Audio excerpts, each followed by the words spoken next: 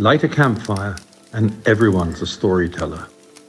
Join us for some thought-provoking and beyond fireside chats. Welcome to Leave Our World a Better Place. My name is Kasia, and today I'm speaking to Deborah Fox and Chris Brown from Fox Brown Creative.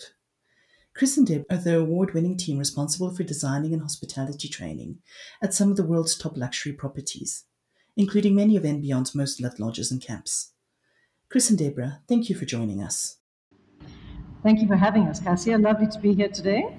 Chris and Deborah, you travel extensively to all kinds of exotic destinations around the world for your job. But where is home for you? Where are you actually based? Well, at the moment, and we've been living in Johannesburg, and we've had discussions on where to go. Should we stay in Joburg? Will it be Cape Town? Will it be London? So for now, it's Johannesburg, and we love it here. But our other home is on any Airbus or Boeing going somewhere. But definitely, I think what started is Africa is home for us, wherever that's going to be. You've built up a successful career in design and hospitality over the years. What is it that drew you to the field in the first place? Well, I suppose my background's hospitality, and I studied hotel management and worked in lodges and hospitality for many, many years. And I'm really passionate about the impact that hospitality and the way we design and where we design has on the developing world. And that's been a driving force since the first day I picked up a plate and served a glass of wine right through to setting up my own business, I think. For Chris, maybe it's slightly different entry. Yeah, it was always there. Design was always a thing that lurked in us or in me. And initially wanted to be an architect or a landscape designer. So I think landed pretty close on interior design, loving it. That can be with the hospitality slant. But you can imagine, Kasia, you can imagine the pillow talk, because we're also married and have been since we first started working together. So you can imagine the conversations we have. He's a closet hotelier, and I'm a closet designer. Things can get interesting in our home sometimes, I must say. I can just imagine. You've both worked extensively for &Beyond, and you're very close to the company. Can you share a little bit more about your history with &Beyond, and also tell us a little bit about how Fox Brown Creative was born? Gosh, how long have we got? You said that's a long history there. Yeah, I started in 1994. I came from Cape Town, having worked at the Bay Hotel and various other hotels in the Cape. And my first job, I was flown up for an interview at Ingala Private Game Reserve, and they said, just want to up the standards here a little bit. It was right in the early, 94. Hospitality wasn't really a big thing in the lodges. It was more, I think the ranger's girlfriend used to open a can of beans and kind of open it and cook it on the fire. And they were kind of redefine hospitality. Yeah, so off I went thinking, I'm just going to have this lovely, off with my morning suit from being in hospitality and hotel schools and stuff, to arrive in the bush to this crazy, wonderful, warm welcome. I thought I'd be there for about 6 months just to help out, set the kitchen up, and really I started as F&B. And the next thing I know, it was 20 years later and I was still working with &Beyond. So that's how I started. Yeah, so my begin was in 1996, coincidentally also at Ingala. And actually, I had been forgotten. I was employed as the new in-house interior designer. And really my job was to come and make sure that the lampshades were straight and the cushions were nicely plumped. And I got to the Joburg office in those days in Weirder Valley, and the team that I had to report to had forgotten that I was actually starting that day. So there was I was put on a plane to Ingala, not expecting. I thought I was just going to have an office job. So that very first day, I was on a plane to Skukuza and arrived at Ingala and walked into the old, what is now the spa and gym, which was the old conference room, into their exco, which was the entire executive of &Beyond and that particular lodge. It was the most intimidating day of my life. And sitting in the middle of all of those people was Deborah Fox. And they looked at this young guy. I think I had a lot of long hair back in those days. We still tease him that he missed the flight. How he likes that. Yeah. That was my first day on the job. And we started moving furniture almost instantly. And here we are nearly nearly 30 years later, still moving furniture. We met over the sofa in the sitting room, and I think less than 6 months ago, both of us were back at Ingala, still moving a sofa. The same sofa was being moved around. But we had if I can be honest, Cassie, we had the most amazing privilege working in & Beyond all those years ago. It taught us so much.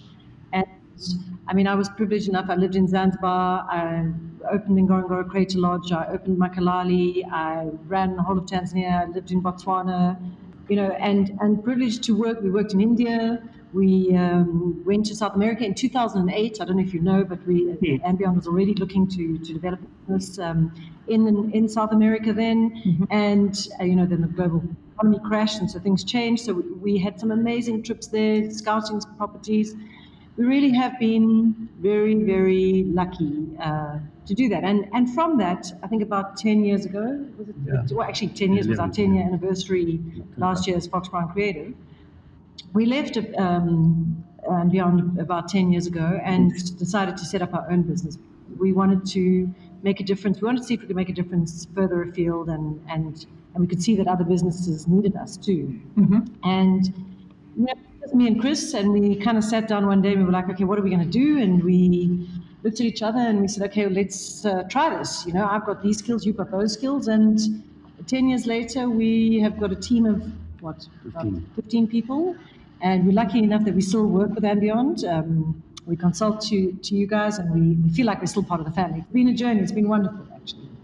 Yeah. It's amazing how quickly time has flown. It's just gone in a flash of an eye. We started, obviously, specifically around hospitality and design, and interior design mostly. But, we work with Nick Pluman Architects a lot on the & Beyond properties, amazing architect. But we found that on some of our other projects, we weren't really getting to work with such great architects always. And so about 3 years ago, we added architecture to our business, being able to offer the full portfolio. And I think that for us is now, so we're going through a new stage of our business again, which is exciting. Yeah, but I guess the Fox DNA that we have really has its roots in lodge design. I think the lodge industry has really shaped us, who we are and how we approach everything we do. And it's interesting to see the lodge industry in this post-COVID period, we're about to be the post-COVID period, how that's going to influence hospitality globally, because it's already so well positioned and so far ahead of the game. And for our exposure to that, we're so grateful, and I think we have a lot of insights. But I mean, it'll be interesting to see where it goes, because & Beyond was so ahead of its time. Like 20 years ago, when we first set out with everybody, it was so ahead of its time already, and we see still now, 25 years later, people only now are starting to try and adopt some of the cultural ethos that & Beyond had 25, 30 years ago that you've always had, and trying to kind of figure out how to do it, how to bring all those things to play. So we'll see how they manage post-COVID, but you can see them trying to catch up even now. Yeah. Do you have any thoughts about how you think that design in the hospitality industry is going to have to adapt and change post-COVID-19? Do you feel that the safari industry is perhaps better able to adapt than the mainstream hospitality industry? Well, I think I wouldn't like to be a cruise ship owner or a big resort hotel owner in this period. But I think the lodge industry and the small boutique luxury travel industry, I think, is well placed. I mean, they've got a great infrastructure and designed around spacing and privacy, and by the time the guest gets to a lodge or to one of these remote hotels, they're not too fussed about. We don't think they will be. They're not afraid. They're going to be so sanitized by the time they reach you. Yeah. They're just going to want a huge, big, open-armed hug when they get there.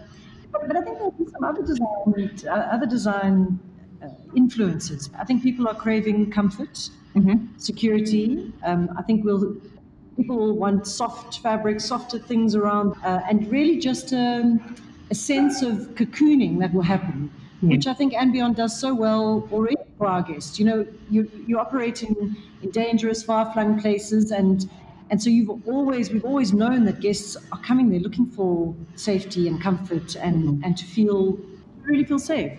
So I think as a whole, we'll see more and more of that in the design industry. I think design plays a role in shaping the future we want to see. Sure. So, it's going to be up to us how we create that world and what we do for people. In terms of hospitality training, do you think that there are going to be challenges there? You spoke a little while ago about people getting to an & Beyond Lodge and wanting that warm hug, which is something that the company is so well known for. Do you think that is going to be a challenge in terms of managing that? It's become so ingrained in a company like & Beyond that kind of greeting happens. Is it going to be a challenge managing that and making sure that guests still feel comfortable in a post-COVID world? I think it's going to be difficult initially, particularly, Africa is about a warm welcome, and hospitality is in our blood. No matter where you go, there's an open armed welcome. And I think it will be very difficult initially. And some of the things we've been looking at is like hand on heart greetings and simple things like that to make people feel comfortable now. But I think that once guests, personally, without being disrespectful of where everyone's feelings are on this, I think that hospitality is about making people feel welcome. And we can do that without touching. But the human need is to connect. And I think that it won't be long before we're back to making people feel welcome. I think what we will have to do in training is make sure that we are conscious of how guests will be feeling, and we're going to have to probably ask more. Are you okay with me coming this close? Are you okay with me shaking hands or whatever that may be? I don't think we can assume that everybody's going to be in the same place. There are going to be some challenges in terms of serving food and serving wine, etc. But I think if all of us follow the rules of normal hygiene and practice, then I think our guests will be safe. And we're certainly not going to be flinging food across the table so we don't come near them. So that's for sure. We will see more people, buffets are a thing of the past. We will see more plated food, and I think we'll see more comfort food. And I also think that people will want to know how the kitchens are cleaned and what hygiene practices you have in place. So that'll also be a big focus on training initially. Going back to your work with & Beyond, on the design side specifically, when you work with & Beyond lodges, is it your goal to make every property consistent, or do you try to give each a different feel and character? How do you manage the fact that they're all part of the same brand and yet all different properties? Well, I think it's essential to create a unique identity in each lodge and give the guests a different feeling, that unmistakable & Beyond thread that links the experiences together. I think in this commoditized world we live in, with big brands and guests who are exposed to everything so easily via the internet, I think special, intimate, unique design and spaces are becoming more and more important. And we will work harder to tap into local design elements, the local industry, regional craft, to give a true sense of place, because I think that's real luxury, is to buy an authentic experience. And I think as Chris said, it's dictated by the environment that we're in, the designs. But really where we start is when we're in the space, we say, what does the guest want to experience here? And try and give each of those experiences a different feeling, but tie it together in the way that & Beyond delivers. So for us, because we're privileged enough to know the & Beyond way after all these years, there is a golden thread that runs through all the properties, both in design with the layers and the soulfulness and the sense of humor that comes through in a lot of the designs, but also in the way that guests are taken care of when they are with & Beyond. That's how we tie them together, keep them different, but bring those similarities in. It's also getting harder because, as you know, this part of the industry is quite competitive, and I think it's a challenge for us to really and truly understand what guests need and deliver what's appropriate. Not get too tempted with over-servicing and over-providing things. Do we need to have 65 plunge pools or whatever it is that we're trying to deliver the next Insta moment? I think the lodge teams and lodge designers and people who are involved in this industry need to really ask that question. What's appropriate, what's necessary, and what's truly authentic and what's truly magical? Is it designed for Instagram or is it designed for guests? Yeah, exactly. So challenge ahead, and we're being very mindful of that. There is a lot of external pressure these days, and I can imagine it must be very difficult for you to balance what truly makes a difference and what is there just for show. Exactly. It really is a balancing act, because I think guests do want that wow moment, and they do want those bragging rights. Maybe post-COVID that's going to change a bit too. By the way, I think that is definitely, people are going to be a little more sensitive about that sort of thing. But people do want that moment. So how do you create that moment but still make it appropriate for the space, still comfortable, and still give the guests just what they need without being ostentatious or over the top? Yes. And the flip side of that coin is to, as Deborah says, is to give them what they need and make them feel spoiled, and not go the opposite direction of sort of greenwashing, because that's also, I think, something to watch out for. You can go too far the other way, and it becomes, again, it loses all its realness. Yeah, so it's about being authentic in the design and the delivery. Yeah. Chris and Deborah, with your extensive experience with & Beyond, and that being where your careers began, do you find that this has influenced the way that you design, not only for & Beyond, but for your other clients as well? Yes, I think it's had a huge influence on how we design. I mean, designing for the guest really was something we learned back in the early 90s in those days, CC Africa.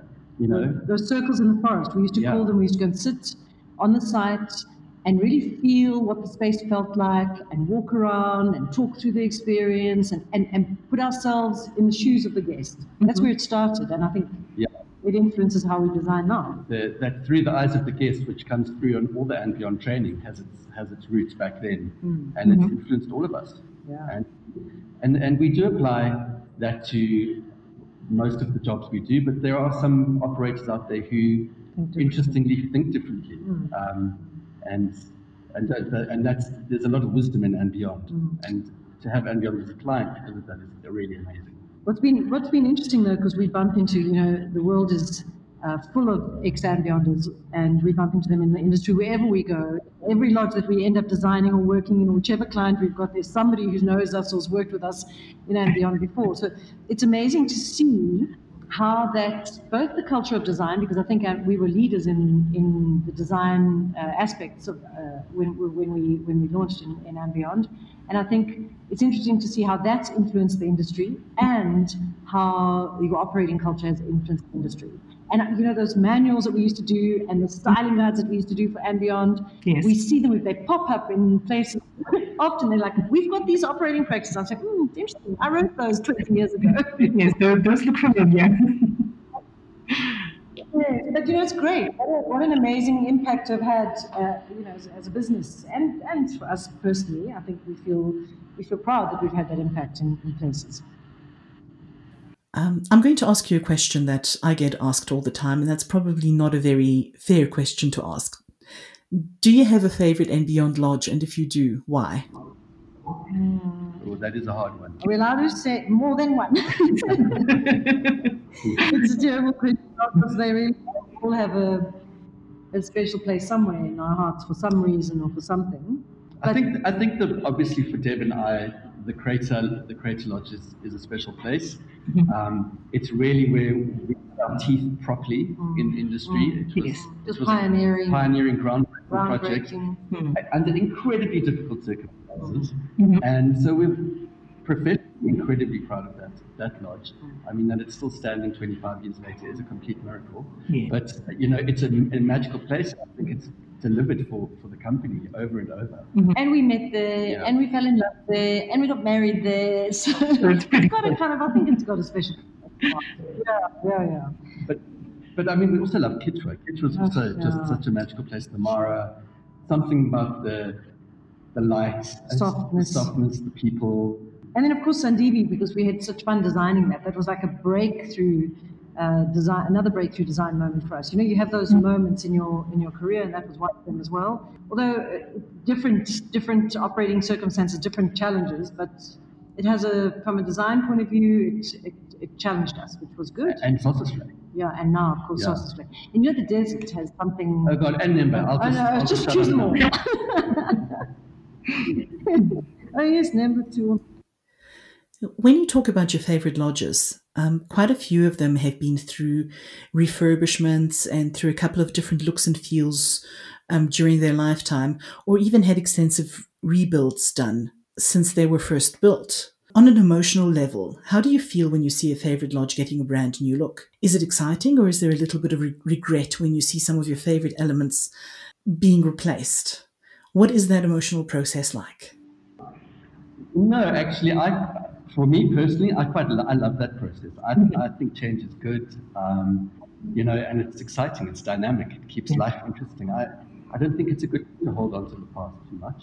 But you're very clever, and you always manage to sneak in a little bit of the history of the original lodge somehow without us even knowing. Yeah, I think that's to give the guest a sense of continuity and bring some depth to the experience. That it's not just, hey, look at this amazing design statement. That there's a story and there's a history. And I think you can show that off in subtle ways that guests really do appreciate, and it gives it a sense of gravitas. Yeah. So, for example, at Sandibi, when we took down the old guest area, which had the most beautiful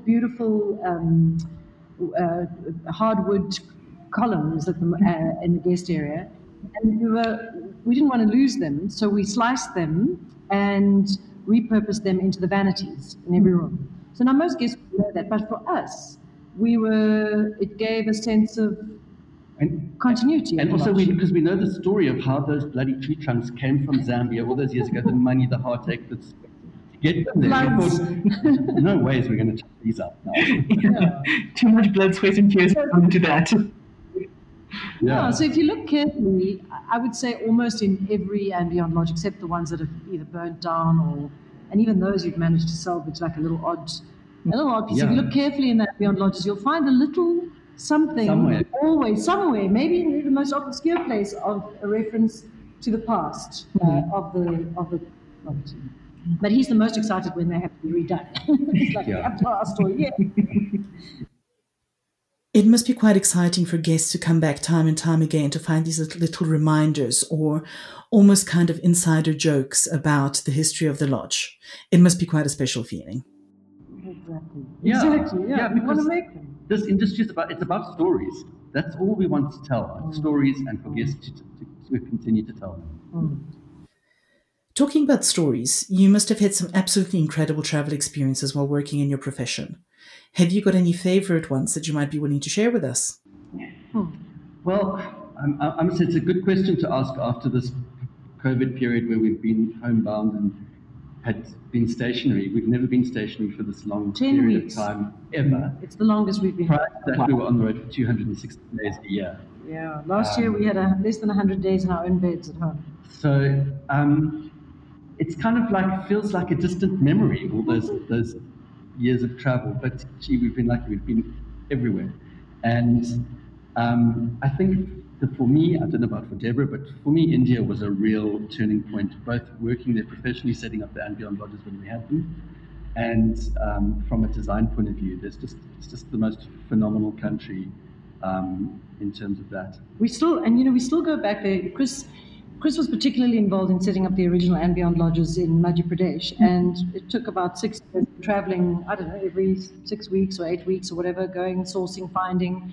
And, we still go back to some of those suppliers now, walk through those massive warehouses, and you think you've seen it all. You kind of think, okay, we're now going to be so jaded, we're going to look at this stuff. There's still one more beautiful thing after another, with soul and patina and handmade. We sat in the marble crafts, handicrafts person, carving a marble basin with a lion's head on for us by hand a couple of months ago.